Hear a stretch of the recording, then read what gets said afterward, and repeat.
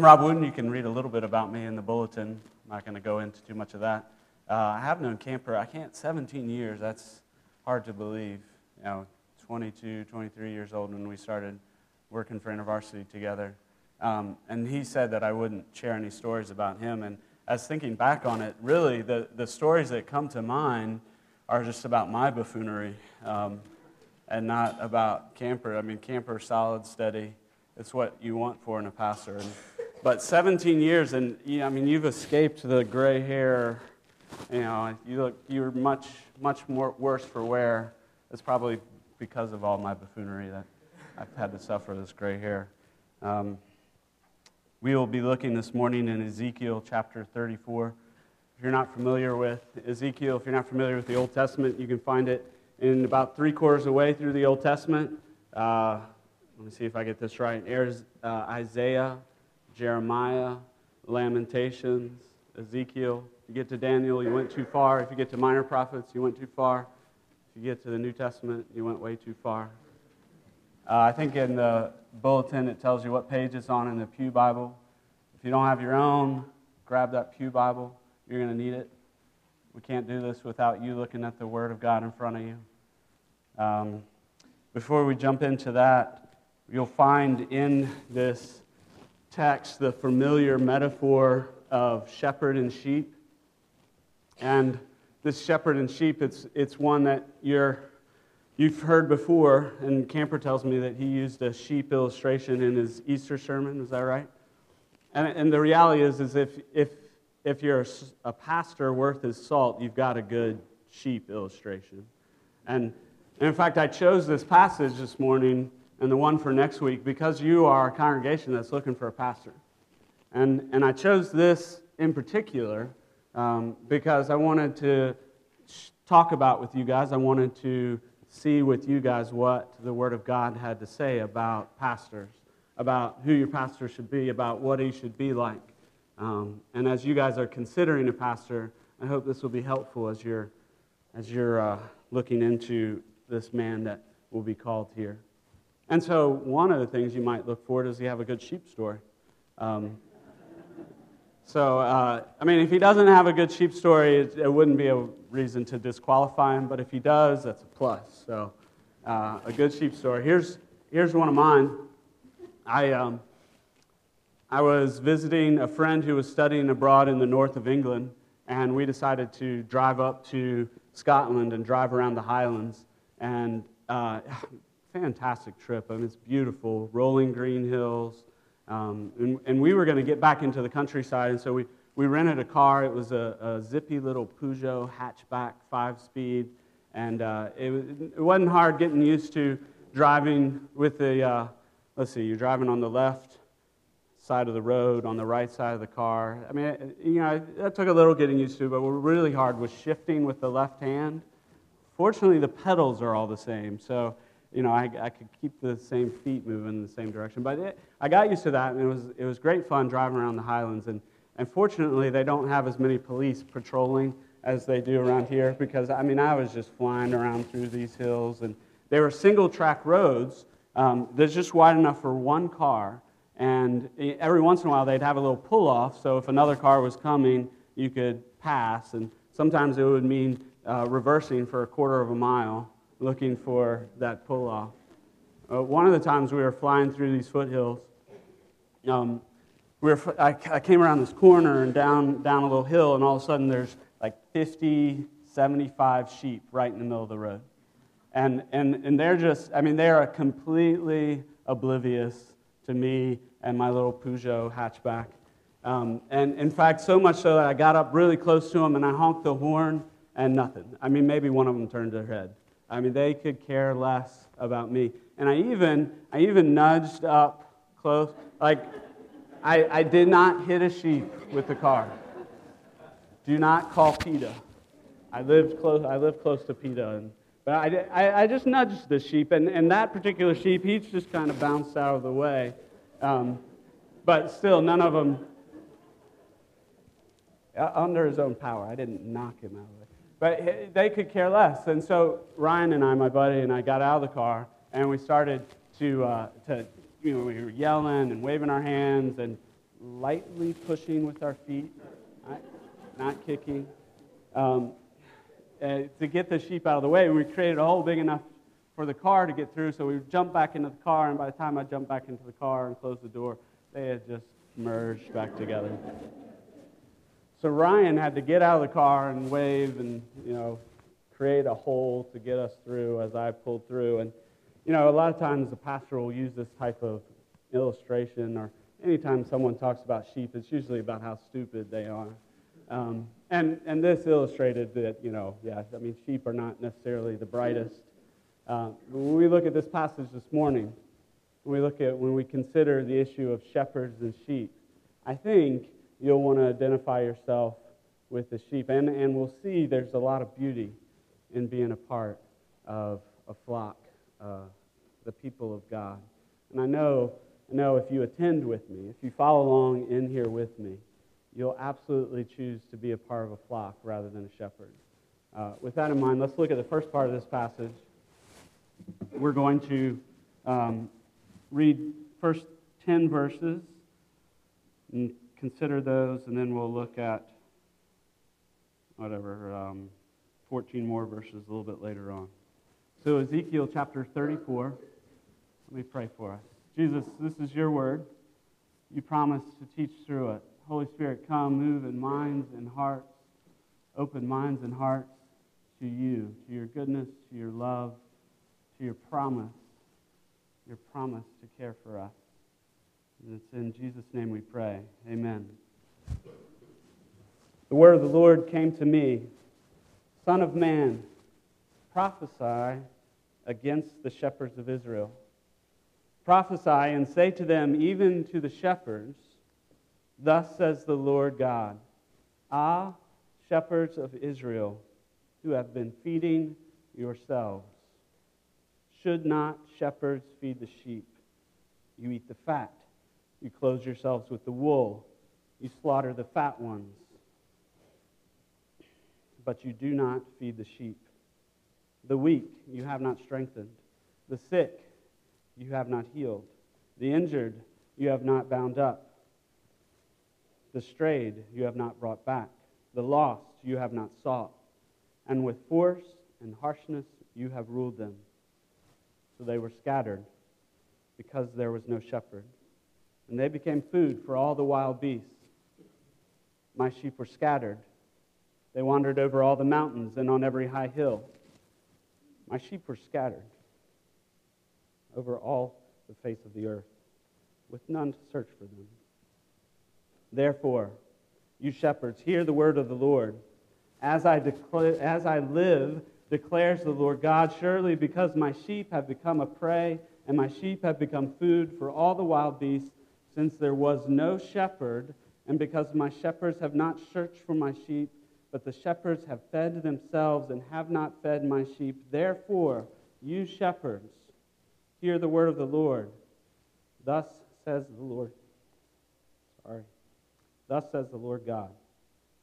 Behold, I am against the shepherds, and I will require my sheep at their hand, and put a stop to their feeding the sheep. No longer shall the shepherds feed themselves. This passage is written as an edict against the priests, the shepherds of Israel. This passage is not for you. This passage is for me, it's for Camper, it's for your elders, and it's a warning. And it makes me wonder at times why I would choose to get up here and do this, because it is a serious warning. It's a warning for us who have been called as elders, as pastors, to not feed, to not use the people that we're called to serve our own selfish desires. Now, if it doesn't take long to think of an example of this here today. If you have experienced this personally, if you have suffered under an elder, a priest, a pastor who has use you or someone that you're close to serve their own selfish desires, you know exactly what I'm talking about. If it hasn't been your personal experience, you don't have to think very long and hard to come up with examples. The Roman Catholic sex abuse scandal is a clear example of this very thing that we're talking about. And these examples, of course, are not they're not limited to just Protestant churches and priests.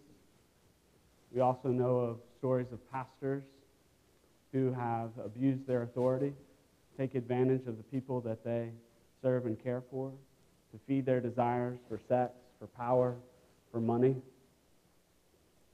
And this passage is a warning to us elders, us pastors, us that are called to care for the sheep. If you look carefully, look at this warning with me. In verse 2, halfway through, "Ah, shepherds of Israel, you have been feeding yourselves. Should not the shepherds feed the sheep?" And then in the next two verses, notice the second person personal pronoun there, the you. There's something like 9 of them in 2 verses. Look with me. You eat the fat. You clothe yourselves with the wool. You slaughter the fat ones. But you do not feed the sheep. The weak you have not strengthened. The sick you have not healed. The injured you have not bound up. The strayed you have not brought back. The lost you have not sought. And with force and harshness you have ruled them. Why preach to you about a warning to pastors and elders? Yes, you're a church that's looking for a pastor. And so you want to consider the temptations that pastors, that elders are going to face when given this authority. But you also want to know what the man that you're calling is called to. First and foremost, he's called to feed you with God's Word. That's how you're going to be fed. It's the only way that you're going to be fed. You're going to be fed through God's Word. You're going to be nurtured through God's Word. And that's when it says, should not shepherds feed the sheep? That's the feeding that we're talking about. But instead of doing that, what we see these shepherds doing is feeding themselves. They're using their flock as a commodity. Now, anybody that's been given authority is going to face the temptation to serve themselves with that authority. But what we see with elders, with pastors, is that there's even a deeper type of authority. Because the job of the elders in your congregation, it's a relational job. There's a relational authority that is given to them over you because it's a job about people. It's a job about serving and protecting the flock. And so it has to be with relating to you.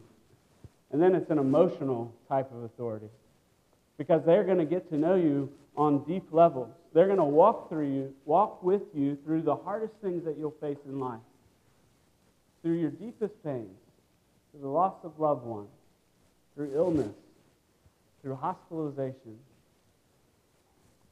through relational strife, through divorce, through children that turn away.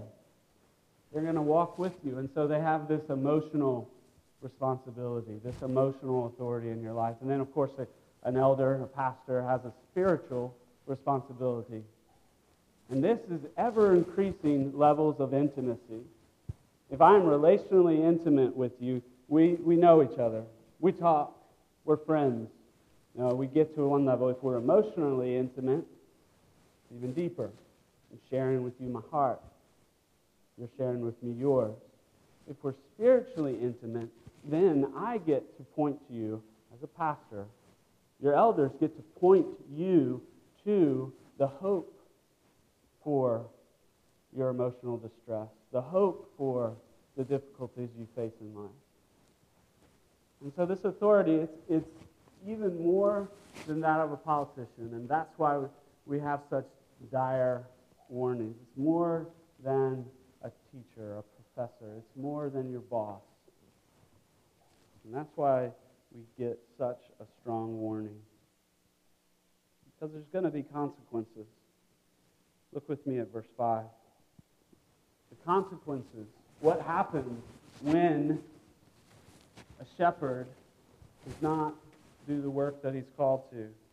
When he doesn't feed you with the word and instead feeds himself. Verse 5. So they were scattered because there was no shepherd. And they became food for all the wild beasts. My sheep were scattered. They wandered over all the mountains and on every high hill. My sheep were scattered over all the face of the earth, with none to search or seek for them. I think my sister is one of these scattered. When she was at the University of Miami, she got involved with InterVarsity Christian Fellowship, and I was at the time working for InterVarsity, and so we had great conversations about the gospel, but looking back, I wonder if I did all the talking.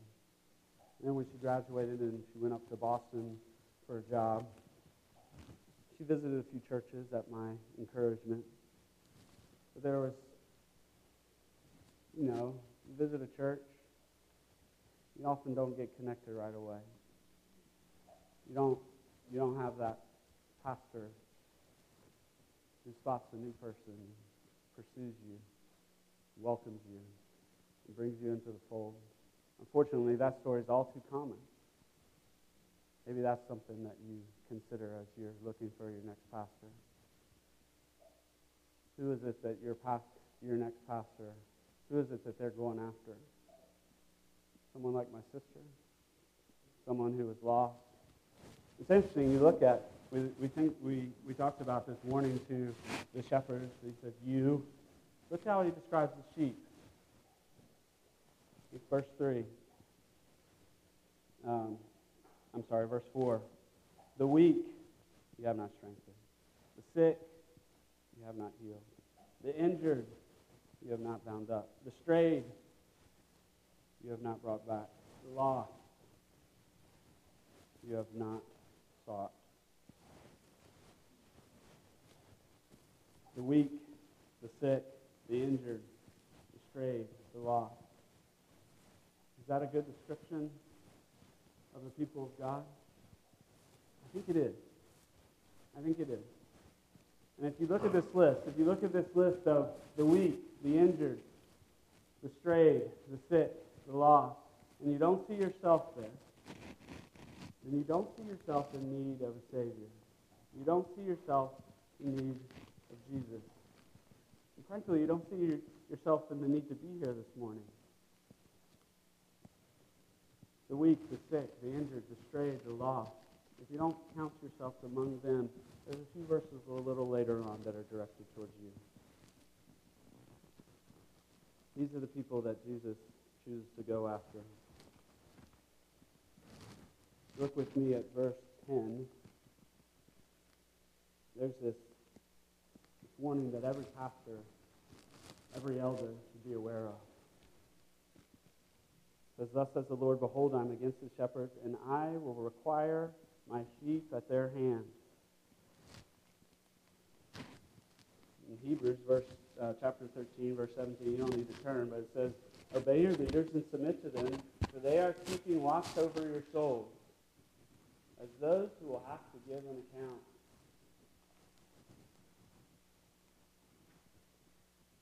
Humbling and scary when I have to give an account to the people that God has given me to care for.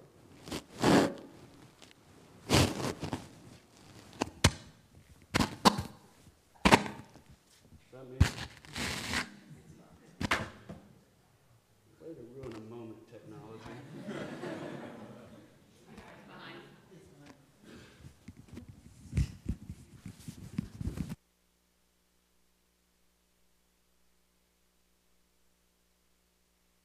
I'll have to give an account.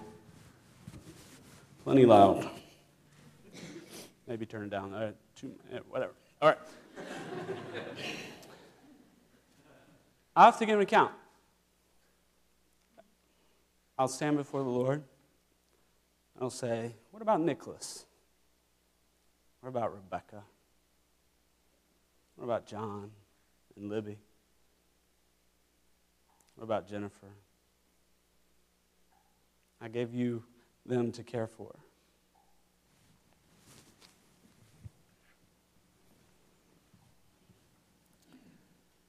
The temptation to abuse authority that's given you is going to come. If you've ever been given any type of authority, there's going to be the temptation that comes with that to abuse it. It doesn't matter how small your authority is or how great your authority. Maybe a good question that you could ask the pastor that you're looking for is, how have you dealt with the temptation to abuse the authority that's been given to you as a shepherd of the sheep? How have you been tempted to abuse your relational authority, your emotional authority, your spiritual authority? And if they say, I haven't done that, then they're probably not very self-aware. They probably haven't really considered their calling, or they're lying to themselves, or they're lying to you. Because remember, temptation is not sin. Facing a temptation is not sin. Our Lord Jesus was tempted. What matters is what you do with the temptation that comes. The temptation is going to come. The temptation for your pastor, for your elders, is going to come to look at his flock as a commodity. And so what do you do when that temptation comes? What that looks like for me, how I look at that, when that temptation comes, it looks like this. I'll sit down with someone in my congregation, and I'll get to know them, and I'll get to know them in deep relational, emotional, and spiritual ways. I'll begin to see some of the deep-seated hurts and pains in their lives, things that they've struggled with, and I'll see how I can help point them towards the cross, towards Jesus, to meet those deep-seated needs. And of course, that's all good. You're saying that's not a bad thing. You need to do that. But here's the thing, the way I twist that is I think now they'll be thankful that I was the one that helped them see this need and how Jesus is going to meet it. Now they'll be appreciative of me because I was the one who led them to Jesus. And you see how so easily I twist even sharing the gospel to serve my own selfish needs. And maybe you say, well, Rob, you're being too hard on yourself. I'm not. Because if you consider the worst stories of the way that pastors have abused their authority, it starts with their insecurities. It starts with their need for approval. I have that. I've got deep-seated insecurities. I have deep struggles for approval. And when I sit down with someone in my congregation or when I preach a good sermon, I get that feedback that it feeds that part of me that can only be fed by Jesus, that should only be fed by Jesus. And so I twist even my calling to feed my own needs. I use that emotional connection to feed the emotional lack that I have in my life and had since I was little. I'm not going to turn this into a counseling session. I'm not going to lay down for you and tell you about my childhood. But it's questions to ask the pastor that comes before you. How are they going to deal with the temptation to feed on the flock? The first part of this passage is about what the shepherds were supposed to do and didn't. Remember, what they're supposed to do is feed the people of God with the Word of God. And instead, they abuse that. And now we're going to look at what God's going to do. What God's going to do because his shepherds have failed. What God's going to do because the shepherds even today that he's called, shepherds like myself, who are tempted to misuse their authority that's given. What he's going to do even through those shepherds. And this is what he's going to do at the end of verse 10. I will rescue my sheep from their mouths, that they may not be food for them. For thus says the Lord God, behold, I myself will search for my sheep and will seek them out. As a shepherd seeks out his flock when he is among his sheep that have been scattered, so I will seek out my sheep, and I will rescue them from all the places where they have been scattered on a day of clouds and thick darkness. and I will bring them out from the peoples and gather them from the countries, and will bring them into their own land. And I will feed them on the mountains of Israel by the ravines and in all the inhabited places of the country. I will feed them with good pasture, and on the mountain heights of Israel shall be their grazing land. There they shall lie down in good grazing land, and on rich pasture they shall feed on the mountains of Israel. I myself will be their shepherd of my sheep, and I myself will make them lie down, declares the Lord God. I will seek the lost, and I will bring back the strayed, and I will bind up the injured, and I will strengthen the weak. What do we have? End of verse 10 to verse 16, so 6, 7, not a math guy, I think it's 7. 7 verses. And he says, I will 14 times. It's what God's going to do. It's what God's going to do when shepherds fail. It's what God's going to do when you walk through the time of clouds and thick darkness. The rains are going to come. Many of you have been through the time of clouds and thick darkness. And the promise here is that God will seek you out. Remember I said, are you the lost? Are you the strayed? Are you the weak? Are you the sick? Are you the injured? It's interesting if you look at the order. When he accuses the shepherds, he says, you did not go after the weak. You did not bind up the injured. You did not heal the sick. You did not go after the stray. You did not seek out the lost. And then when he says what he's going to do,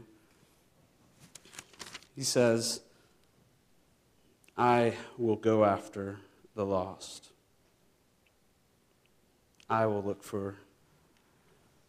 seek after the strayed. I will heal the sick. I will bind up the injured. I will care for the weak. This is what God is going to do. It's what he promises to do. And he's going to do this because you are his people. And he loves you. And he's not going to let you go. Now I said if you don't consider yourself among the lost, the strayed, the sick, the weak, the injured, and if you don't see that need, then these next verses are for you. Look with me at verse 17, end of 16. And the fat and the strong I will destroy. I will feed them in justice. As for you, my flock, thus says the Lord God, behold, I judge between sheep and sheep, between rams and male goats. Is it not enough for you to feed on the good pasture, that you must tread down with your feet the rest of your pasture, and to drink of clear water, that you must muddy the rest of the water with your feet? And must my sheep eat what you have trodden with your feet, and drink what you have muddied with your feet? Therefore, thus says the Lord God to them, behold, I myself will judge between the fat sheep and the lean sheep, because you push with side and shoulder and thrust at all the weak with your horns, till you have scattered them abroad. The reality is every single person in this whole world is lost, is strayed, is weak, is injured, is sick. And every single person needs a shepherd who will seek after them and care for them. Every single person. But the ones that he calls the fat and the strong are the ones that don't recognize this. And so his judgment is not just for the shepherds, but for the sheep, for the person in a church who doesn't see their need and abuses their position that's given to them by wealth, by strength. And God says, I will judge you as well. Verse 22, I will rescue my flock, and they shall no longer be a prey.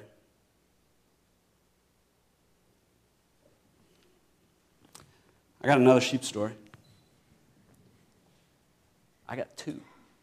At least 2. If I think of another one, I'll extend the service. I'm just kidding.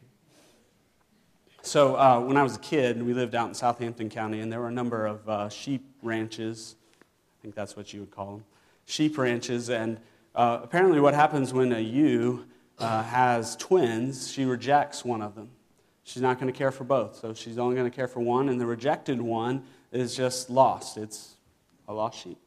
And so what will happen is the rancher will take this lost sheep and feed it care for it, feed it by a bottle, care for it, raise it until it's ready to join back in with the flock. When I was 12, sister was 8, my parents, who were friends with this rancher, decided it would be a good idea for us to take care of a little baby lamb. And, of course, very cute, right? I mean, it was probably around Easter. And it was cute, and we named the lamb Bucky. And it was good for us, caring for a helpless animal. And it's good for me because I get this sheep illustration. So we took Bucky home and we fed him by bottle, and it was incredibly cute. And I wasn't too proud as a 12-year-old boy to think it's pretty awesome holding a baby lamb in your arms and feeding it with a bottle. But we built this pen in the back for Bucky, and it was just like, it was a good-sized pen. My dad, he put his effort into it, post-hole digging, stretching wire around. It was a good size, and we were going to spend as much time with Bucky as we could, but he's a sheep. He's got to stay outside. So we left Bucky in the pen for the first time and went inside, and not too much longer, we hear this banging on the door, the back door, and Bucky had gotten out of his pen and then decided to bust through the screen door and was banging his head on the back door because he didn't want to be alone. Oh. Thank you. So, but still, it's a sheep. You can't have a sheep in your house. You can't stay outside with them 24/7. So my dad got some chicken wire. He wrapped it around. And I thought, all right, there's no way Bucky's getting out of this. He did. So we got some barbed wire. And how Bucky got through the barbed wire, the chicken wire, I had no idea. Maybe he jumped. But he could not stand to be alone. He had to be with his people. And the same is true for us. We can't do this alone. We're called together.